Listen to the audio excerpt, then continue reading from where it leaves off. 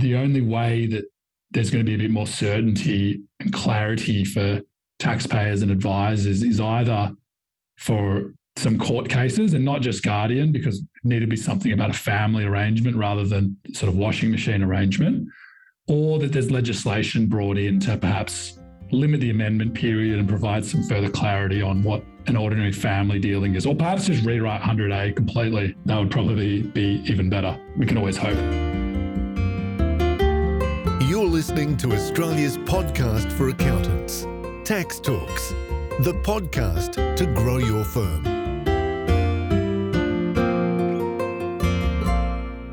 Welcome to episode 347 of Tax Talks. This is Heide Robson, and thank you to Class for sponsoring this episode.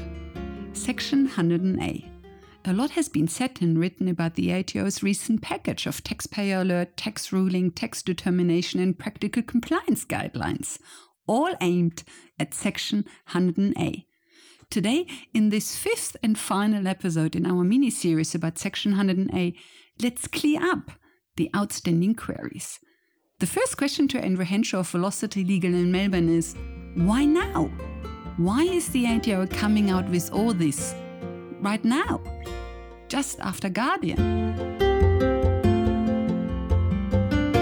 And I was asking myself the same thing as well, and a lot of other people have asked the same question. The ATO stated that the reason that these rulings and various other products have been released is due to a desire in the community, in the tax community, that is, for the ATO's views on 100A to be made public. And part of the reason for that is that there are ongoing audits where the Commissioner is applying 100A. So it follows that people wanted to know, well, publicly, what is the position? Are there a lot of ongoing audits about Section 100A? Is this a big battlefield for the ATO? Because I hadn't been aware that this is a big issue for the ATO. I think it is. It has some significance, and it's been talked about for the last couple of years at least. And you'll see that there is the case of Guardian, which went on for a number of years, and I'm aware of some other cases that do exist where the Commissioner is applying 100A. So it's not a hypothetical question. And so you have said you received a lot of questions about 100A. Are they mainly tax agents who have been looking after discretionary trusts that have been distributing to family members on lower tax brackets and are now worried that their clients might be in trouble, or themselves, the tax agents themselves might be in trouble? Where are the inquiries coming from? From taxpayers or from tax agents to you? From tax agents. The real uncertainty is how far the ATO's views extend, particularly because the arrangements that are covered as green zone arrangements in the PCG are pretty limited. And for example, they don't cover the mere retention of funds by the trustee with the present entitlement being left there where the present entitlement is to adult children, for example. So that's probably the most common one. And the question is, well, is that still okay? How long can it be left unpaid? What if funds have been used to purchase a commercial property? And others whose view is more along the lines of, well, if I paid money to an adult child or someone else, and then they have voluntarily chosen to gift those funds to someone else, isn't it their right to do so? Why is that not okay? So those are probably the two main inquiries. Also inquiries about, well, what do I do now? How do I, broach this with clients? How do I explain that it's a draft and that it goes back to 1 July 14? So there's quite a few questions. Is it very unfortunate timing for the ATO that the Guardian case was lost just before they published this? Yeah, I think it's somewhat unfortunate. My understanding was that the ruling was ready to go sometime in late 2021 and it was delayed. And I'm not sure whether that was delayed because they wanted to wait for the Guardian judgment or because everyone was going through COVID lockdowns from the Delta outbreak, or what the reason was. But apparently this was ready to go sometime in late 2021. So it still is a bit unfortunate, the fact that it's being released sometime after or shortly after a case. But I guess on the other side, if the ATO is conducting audits and they are applying this as their view, then it's handy to know what that is and have it in the public domain rather than in a private setting between one taxpayer and the ATO. But isn't the Guardian case giving people more confidence again? Because in the end, a court case is stronger than any ATO publication, correct? Yeah, and this is the tricky part, because the Guardian case doesn't talk about adult children, has nothing to do with adult children. It's more in the context of what the ATO call a washing machine arrangement. But it does add to the jurisprudence, which is quite limited anyway, on the remit of Section 100A. And it is worthwhile noting that the ATO lost on 3 different elements of 100A in that case, as determined by Justice Logan. So the taxpayer only needed to win on one of those, but they had 3 things that they could rely on that meant that Section 100A did not apply in the opinion of the federal court. Is there a difference in legal status between a PCG, a tax ruling, and a taxpayer alert? Do they all have the same weight? They all do different things, or they all have different purposes, and then the legal status of each of the documents is a little bit different. So one of these documents is not issued in draft, which is the taxpayer alert.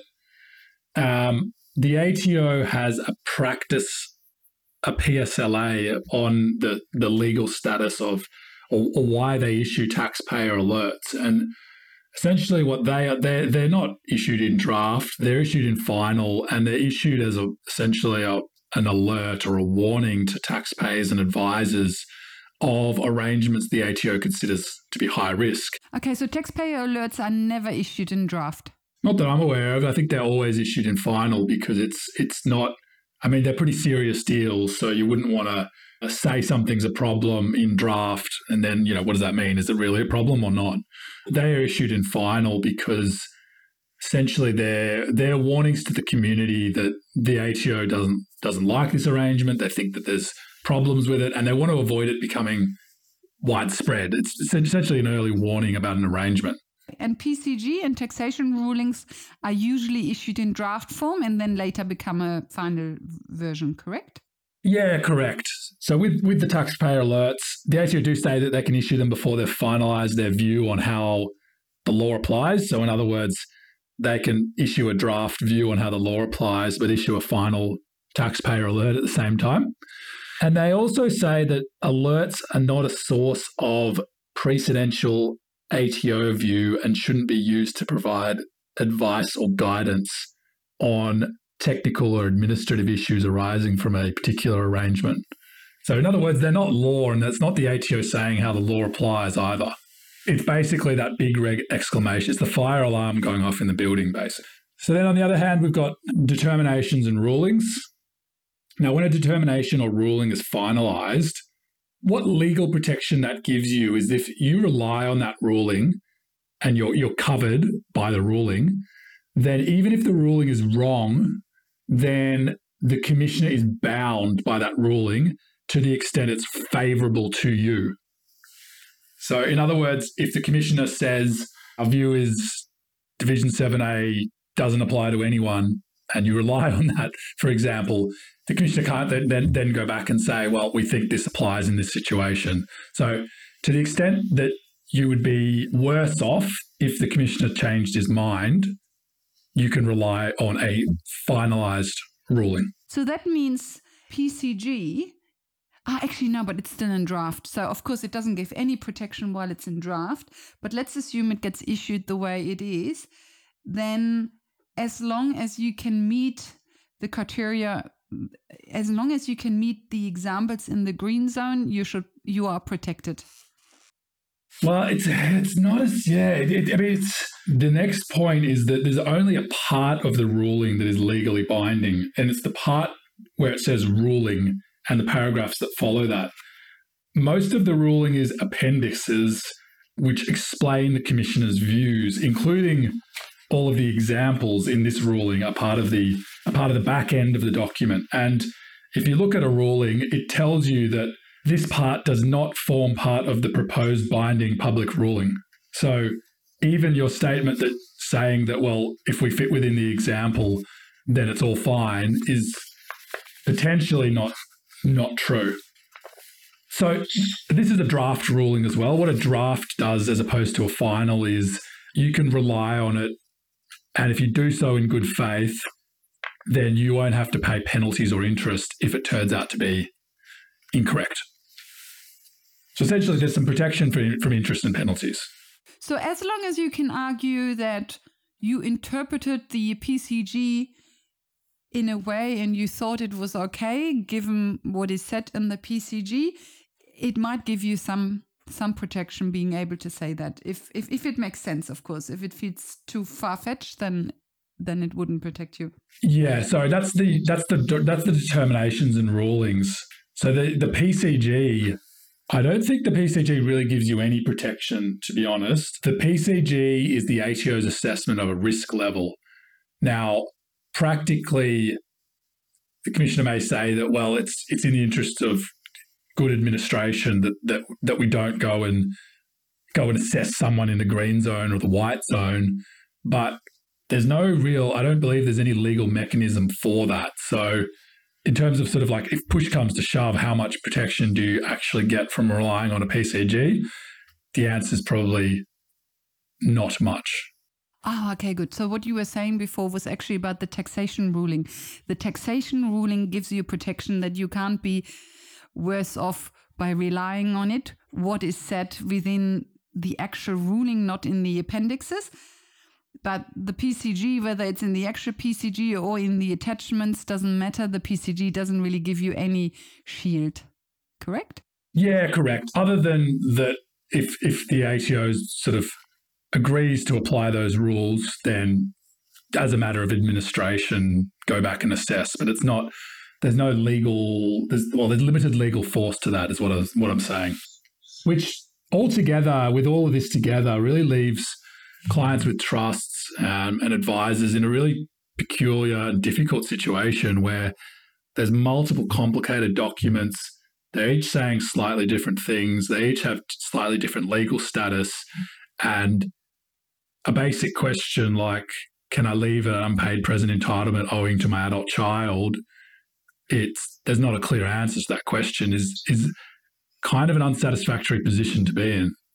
Yeah, the answer is no. Well, it's not necessarily no. There's not one statement in these documents to say, let's take an example. Let's say you make an adult child presently entitled to trust income for 5 years, year 1, year 2, year 3, year 4, year 5.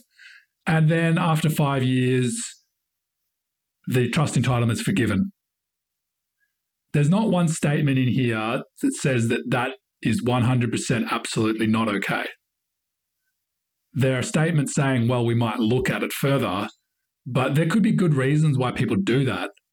It could be, for example, that the adult child is embarking on a business venture where there'll be a director. It could be that they are entering into a de facto relationship and the family collectively would prefer that those assets wouldn't be potentially subject to some sort of family law claim in the future. So there are reasons other than tax why a present entitlement might be forgiven at a later point. And just because it is forgiven at a later point and the money was never paid doesn't mean you automatically have a problem. And the facts of Guardian are testament to that because, there's arrangements where and the ATO still thinks they're not okay, whereas a court has said there's not a Section 100A problem here. So it's a messy situation. But if a potential family law claim is a justification for not paying out the UPEs and then later on forgiving them, then everybody can use that excuse. Everybody can say, yeah, we don't like his or her boyfriend or girlfriend. We don't trust them. Hence, we are not paying it out. Everybody can use that excuse. Yeah, well, I think it's hard. It's difficult to and the problem with this is that so much of this depends on the particular situation of the family involved. And of course, it needs to be genuine as well. It can't just be, oh, look, we're just going to say that. So it's really difficult to make sort of those blanket statements that you can never forgive a UPE, or you can always do it and just say, oh, it's family law. So it has to be a genuine concern. If push comes to shove and you need to actually dispute this with the ATO, and if the ATO doesn't agree with you, you're ultimately going to need to go to either the AAT or federal court and be face to face with a judge or a member and be under cross-examination on these points. So it needs to be realistic. You mentioned the family law claim. You also mentioned before that a child might go into business. So is the fact that a child is a director of a business or even a sole trader and hence fully liable with their personal assets, is that a defense saying we don't want the UPE to go into a potential asset pool for creditors? Short answer, yes. I think so. Good. And the same applies to directors for the risk of a DPN? Yes. Yeah. So then we already have two possible defenses. One is family law claim and the other one is business risks. Well, if you go back to the elements of Section 100A, you need to have an agreement that's entered into before the time that the present entitlement was conferred. Now, if at the time those present entitlements were made, there was no, the person wasn't a director, they weren't at risk, all these other sort of things, and it's because the situation changed that there was later a decision to forgive, that's when you might not be within Section 100A. If all along everything was known, the plan was known all the way through, then you can't, it's going to be a lot more difficult to sort of make those arguments. So that means you need to have an agreement to start with that basically says, since you have a business, we will hold the distributions back, or since there are family issues, we will hold the distributions back. So as long as you basically say it up front, it protects you more. There's a higher chance that you can get through. No. So what I'm saying is, so long as it's not agreed at the time the present entitlement is made that they're going to be forgiven. I see. It's actually the other way around. Yeah. You must not agree it up front. You must agree it later. Yeah. So, for example, if everyone genuinely intended to pay them at some point, and it's only because of a later change in circumstances, then I think it would be hard for the ATO to say that there was an agreement up front that those were going to be forgiven. Okay, so you must avoid the upfront agreement. Something must happen later. Yeah. Actually, can I just quickly ask, just read one question that says, can you tell me more about the requirement that a reimbursement agreement must exist before a present entitlement is conferred? Isn't the question the other way around? A reimbursement agreement must not exist before a present entitlement is conferred, correct? Yeah. Well, depending on whether you're saying the elements all need to be met or they need to be failed. But in order for Section 100A to apply, there needs to be a reimbursement agreement before the present entitlement is conferred. So this is actually a very, very important point. Yeah, and the ATO have acknowledged that this is correct in the ruling as well, because that's what the court said in Guardian. There was some uncertainty before Guardian on whether that was the case or not. And Guardian says, yes, that's correct. And the ATO does acknowledge that in the ruling. So there's no question about that. Yes. And in the Guardian case, they actually argued for 3 years in a row that they had no intention. Even though they kept doing the same thing for 3 years, they got away with saying that they had no intention at all each year. Correct. That's exactly what the court said. And what the ATO says, the only difference perhaps in the ruling on what the ATO says is, or the point that the ATO stresses is that the conduct of the parties before and after the time may be relevant. So in other words, it's open to argue that the later conduct, I guess, supports a finding that there was an earlier agreement. And I guess the difficulty is that if the ATO alleged that that there is a reimbursement agreement before the present entitlement, then the taxpayer is the one that needs to disprove that. Yes, the onus is always on the taxpayer. The onus is on the taxpayer. Yep. Good. So that was the question about the reimbursement. And so now looking ahead, the ATO is basically just going to finalize their drafts and then they probably move on to other shores, correct? Yeah, I believe the consultation period for these draft rulings was originally coming up in early April, and I believe this has already been extended, and there's been an overwhelming response for people when they're providing their comments on these documents. And so I don't think we're going to see this finalised anytime soon. So I don't know when we'll see these finalised. The points that people are most concerned, or the loudest issues I'm hearing, are firstly the retrospective nature of all of this. Really, a lot of this is quite new, and it is a change really in practice from the ATO, or at least in a public sense, it's a change in practice. And given that this provision's been around for a very long time, there's been no cases really that support what the ATO is now saying. And there's an unlimited amendment period. And the ATO has said that anything from 1 July 14 is sort of fair game.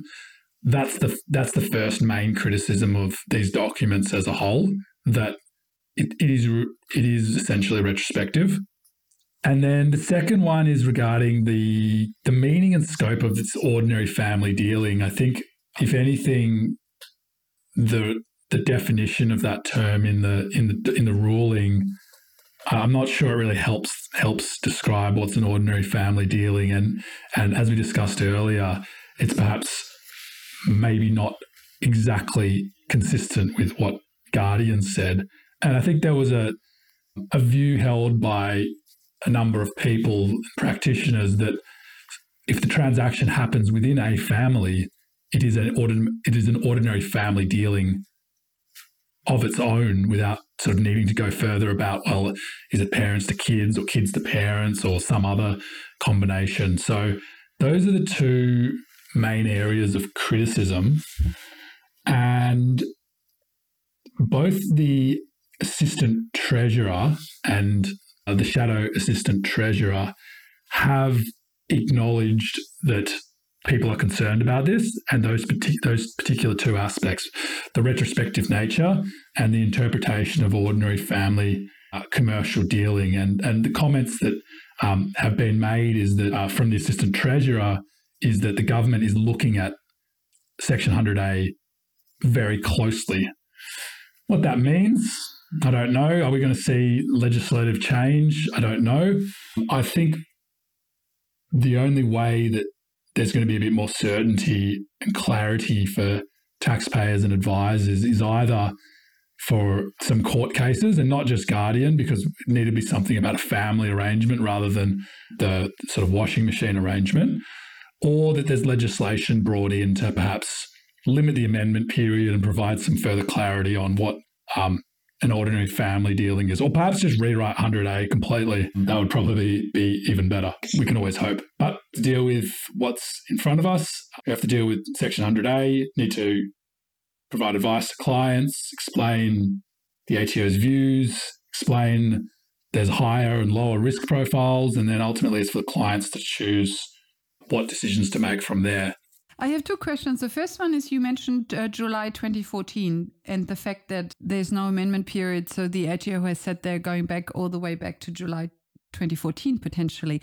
Why July 2014? Yeah, so that date is mentioned in the PCG as the white zone arrangements. And essentially, for most things that occurred, not everything, but most things before 1 July 14, the ATO said that they're not going to go back and look at those. What they've actually said is they will not dedicate new compliance resources to those things. And the relevance of that date is that was the time that the ATO published some material on their website regarding Section 100A. And it was really the first time their views were communicated at all in any sense in a sort of public forum. Now, the only thing I would say about that website guidance is it's very different to what's actually come out. The ATO said that they will stand by their administrative position that was in that website document between 1 July 14 and 1 July 2022 to the extent that taxpayers are better off in that situation. But that's the relevance of the date. That was the first time really that it's brought onto the main scene, I guess, Section 100A. And my second question is, why haven't there been more court cases? Because this distribution to family members on lower tax brackets has been going on for years. I'm surprised that the ATO sees it as an issue. They clearly see it as an issue, but that they haven't done any compliance action on it yet, that there haven't been any court cases, any big audits, etc. You would think that if the ATO was so worried about it, they would do more audits. Do you think the lack of audits just means that the ATO has the feeling that they are walking on thin ice and don't have enough backup? Why are there no court cases? Yeah, I don't know. I can't comment on the audit part of that question because, if there's an audit that happens, it's not publicly known. But you would think that if the ATO was taking that position in an audit, someone would challenge it. And I think you being in the industry, you would know if the ATO is auditing a family trust left, right and center about distribution to adult children. You'd know. You would know by talking to other tax lawyers, by having clients calling you with these problems, you would know. Yeah. And on the court side of that, the only cases that have been decided, other than Guardian, the only cases that have been decided have been very aggressive, artificial type arrangements. The only one that's not in that category is Guardian, and the only case the ATO hasn't won is also Guardian. So I guess that speaks for itself, doesn't it? If the ATO hasn't gone after these thousands of family trusts to distribute to other family members and don't pay it out, if they haven't gone after them for the last decades, I don't know whether there's a high chance that they're going after them now. Yeah, and it's impossible to know what the future's going to hold on that as well. But I guess if it's the case that the ATO isn't going to do that, then I think it would be better if that's stated either by the ATO or through legislative change to at least give a bit of comfort, certainty, peaceful night's sleep to people that have done those things previously, where the view was those things were okay and the ATO didn't have a problem with them or hadn't communicated that they had a problem with them.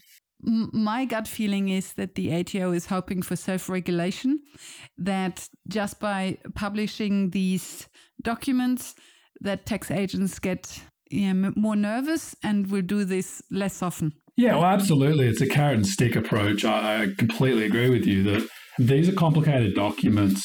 There's a lot of material.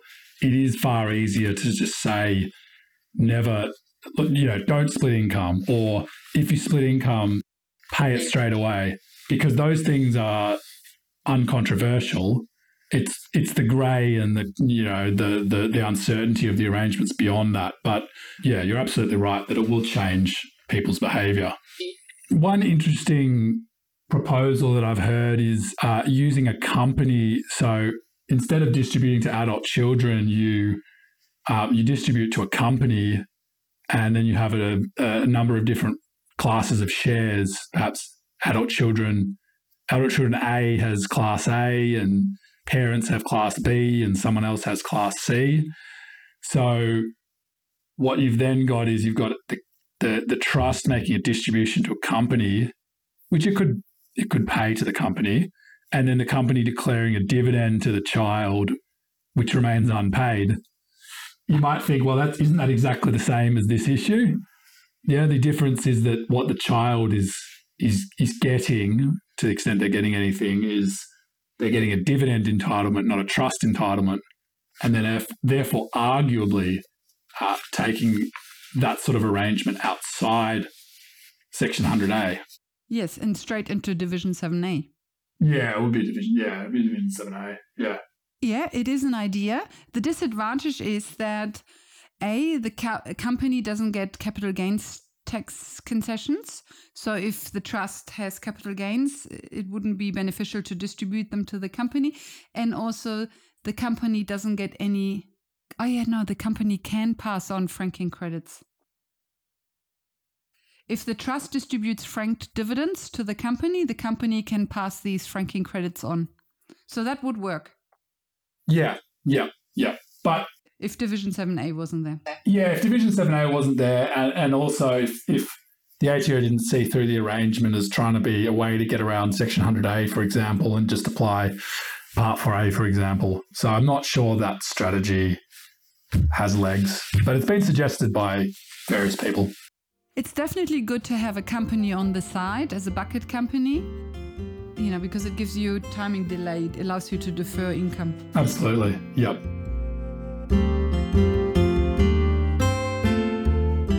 Welcome back. So this was the last episode in our mini-series about Section 100A. In the next episode, episode 348, let's start a new topic and go back to international taxation.